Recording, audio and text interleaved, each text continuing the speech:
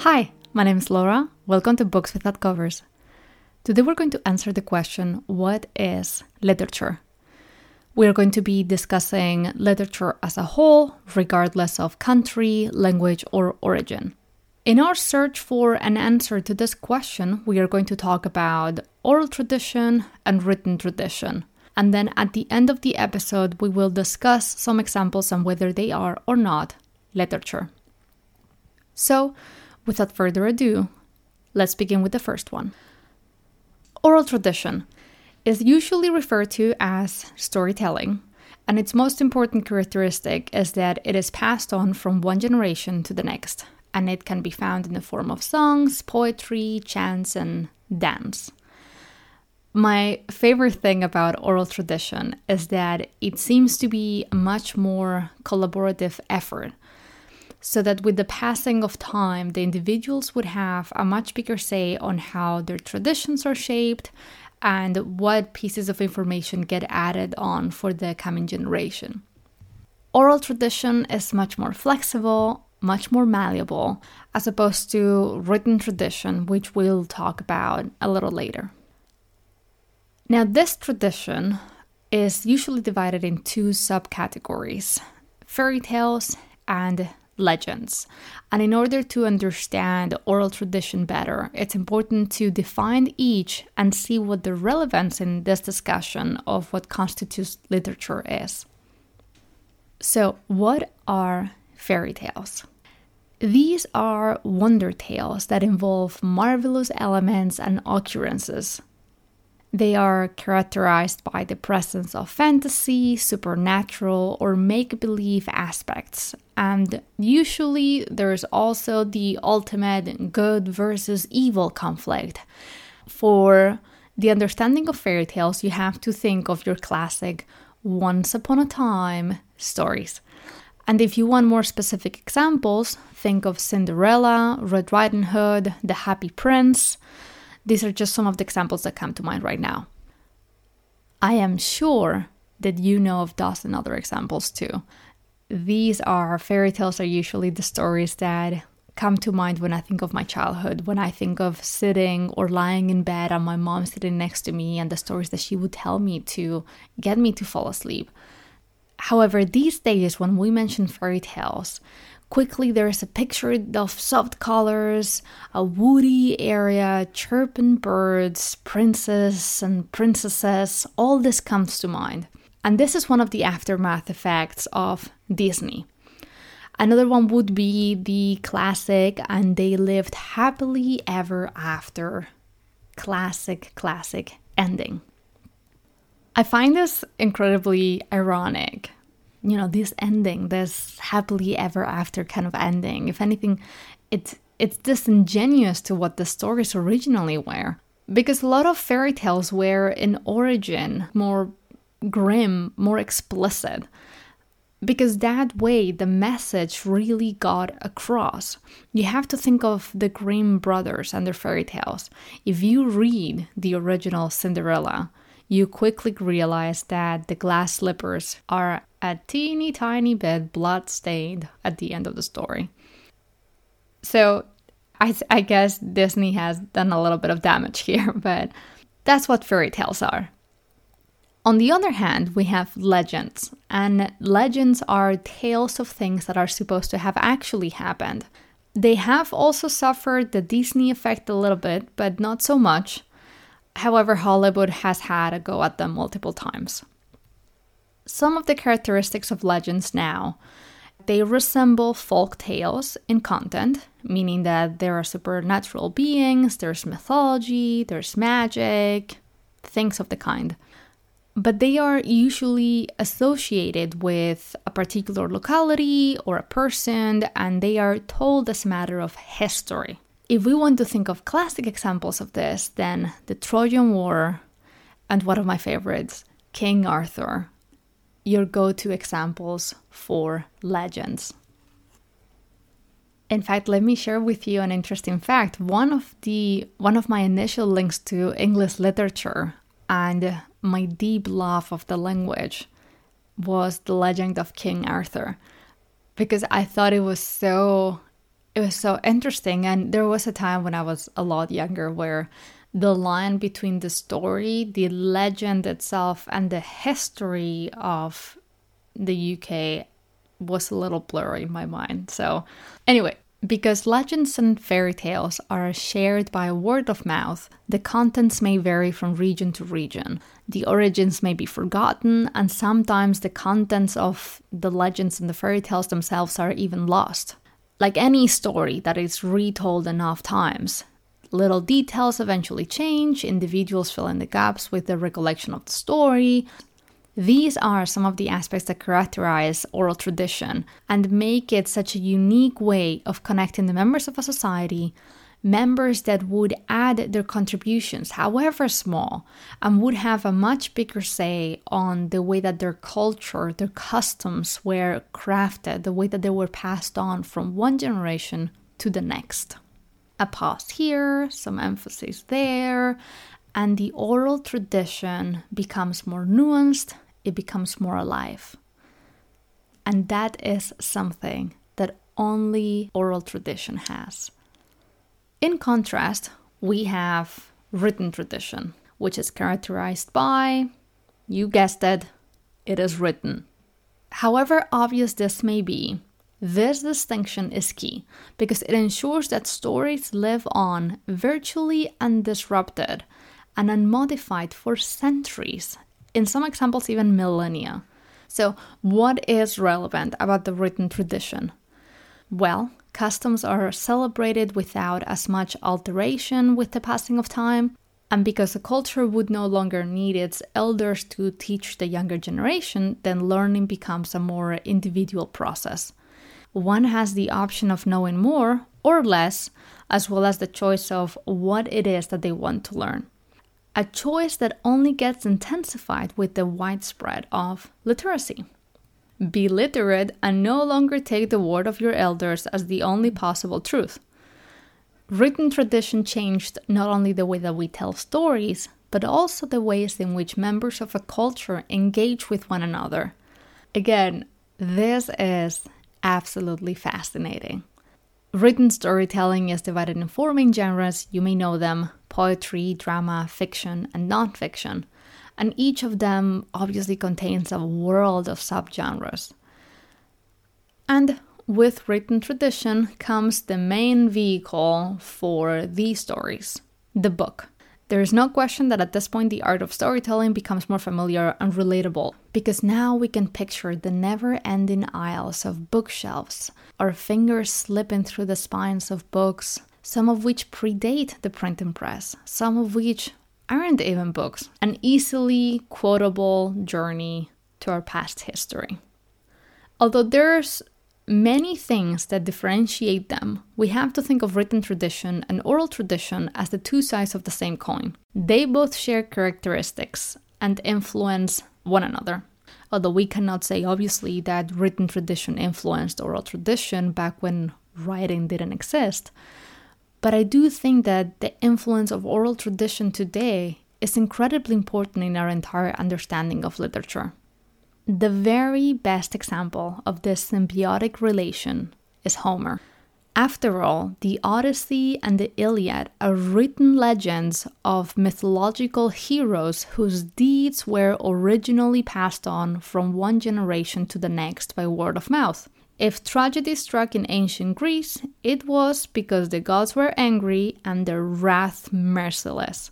So, oral tradition that still lives on in the form of a written text that has been praised and studied for centuries now, and surely will continue to be so. So like I said, Homer is the best example of the point where oral tradition and written tradition meet together. But like I said at the beginning, we're going to discuss some more specific examples. I bring you today two examples of orality that still live on.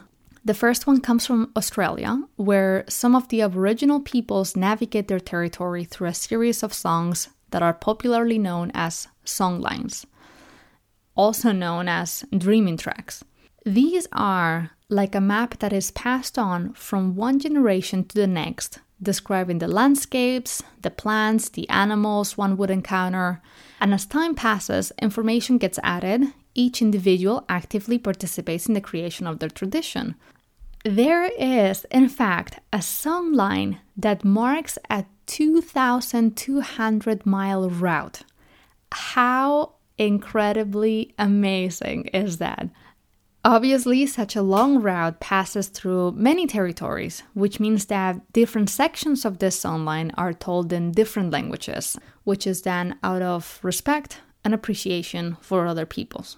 Which is also the reason why songlines are sometimes referred to as cultural passports. Now let me ask you, how many more cool names can we give songlines before it is popular knowledge that this form of oral tradition is beyond amazing? If there are any dubious listeners out there, did you know that songlines have become popular modern parts of life? Here's an example within an example. The famous route across the Nullarbor between Perth and Adelaide comes from a songline. So here it is, oral tradition that has become the bare bones of a huge modern country, Australia. For our second example of orality, we crossed the ocean from Australia to North America to visit Native American oral tradition. Native American cultures are rich in their oral tradition. They relied on their language to share their history, customs, rituals, and legends. In fact, they still recount tales of social behavior and tradition. Native American legends are usually told in groups of 4, referring to the cardinal points, or in groups of 7, which are the cardinal points plus skyward, earthward, and center. These groupings being sacred to them, sacred elements that would come to life in stories where the hero would kill that many monsters, or there would be that many brothers who had gone on the same adventure. And the effects of these stories depends so much on the narrator. The storyteller is the one that captures you and transports the listener to a different place, so that each narrator spins the story and it gives it its own life with the power and natural, unique undertones of their voice. This shows, once again, how the individual tellers of these stories, the individual members of a culture, have a much bigger say, a much bigger influence on how their culture is passed on. So that if in writing we have as many understandings as we have readers, in orality we could say that we can have as many understandings as we have storytellers. Now, American Indian myth usually starts with before the people came or when the coyote was a man. They place their stories within the world, unlike European fairy tales that begin with once upon a time, which is a vague allusion if there ever was one. Let's see now another example within an example, one of many. The Sioux people narrate the following creation story. The old man lived beneath the earth with his wife, and their daughter went on to marry the wind. She bore 4 sons, the winds, north, east, south, and west. Together with sun and moon, the winds controlled the universe. But as the world was being created, Iktomi, the trickster, made trouble. Now, I don't know about you, but I want to know more. I want to hear more. So, in Native American oral tradition, there are several stories that tell the powers of the winds. And there are many more stories also that are trickster stories. Each of these stories have their own characteristics, and they are special to the many Native American peoples whose cultures and traditions are passed on through these legends, through these stories. I mean, one could, in fact, devote an entire lifetime to study and enjoy Native American myth, if only there were enough time to treasure everything. So, oral tradition makes use of stories to pass on customs, lessons, to make sense of the world. If you have seen the show Vikings, then you would have seen them, the characters, sharing stories of Odin, sharing stories of Thor. And sure enough, this is done for entertainment and education for the children, but it is also how they explain natural phenomena, success, death, or failure, things that otherwise may be attributed to chance. Suffering may become less painful if Odin or Zeus will it, I suppose. Taking on Zeus right here, the very first example that I brought you was Homer, as the great bridge between both traditions, oral and written. But I have done some research and I would like to tell you about much older examples of writing. The oldest one that I found dates from 2500 before the Common Era. This is a Sumerian text called the Instructions of Shuruppak. Apologies for the pronunciation there. What this is a collection of lessons and sayings that taught the individuals how to behave in society. Lessons like don't rape or you shouldn't pass judgment when you drink beer. True pieces of wisdom from 4,000 years ago. So how cool is this? Talk about drawing connections between our past and our present. If you drink, don't judge others. After that, I found many examples from ancient Egypt. Many examples. The oldest one of them being from 2000 BCE is called the Story of Sirohe, which again, pronunciation, apologies. This is considered to be ancient Egypt's greatest literary achievement.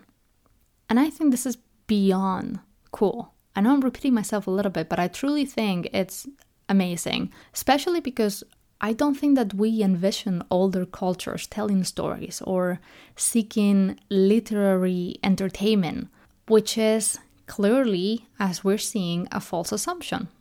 Now, let's move on to younger texts, though by no means modern. This next example dates from 1000 to 600 BCE, and it is a collection of classic Chinese poetry. A collection of over 350 poems that is believed to be the oldest existing book of poetry in the history of Chinese literature.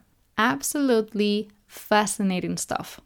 And then from here we come around to Homer again, ancient Greece, and some names that you may have heard of, like Plato and Aristotle. And then from ancient Greece, you will allow me to hop around history quite loosely and quickly. Our next stop being the Romans. Virgil, Marcus Aurelius, Dante. Fast forward, and before we know it, we have arrived in the 14th, 15th century. Literature becomes now much more familiar. We have Chaucer, Shakespeare, Cervantes, Milton, Swift, Voltaire, Rousseau, and in the blink of an eye, it's 2022. If we take a moment to study and evaluate all of these examples, could we call all of them literature? Oral tradition can be difficult for the audience because they are unacquainted with the worldview, ethics, sociocultural setting, and personality traits of the people of these cultures. Many think of oral tradition in terms of primitive and underdeveloped customs. Many would not even consider them literature. But we have seen that orality can be complex. It can be beautiful, interesting, compelling, old, and wise. Sure enough, it can also be simplified, one Disney movie at a time. And as to whether oral tradition is or not literature, I think the answer is obvious.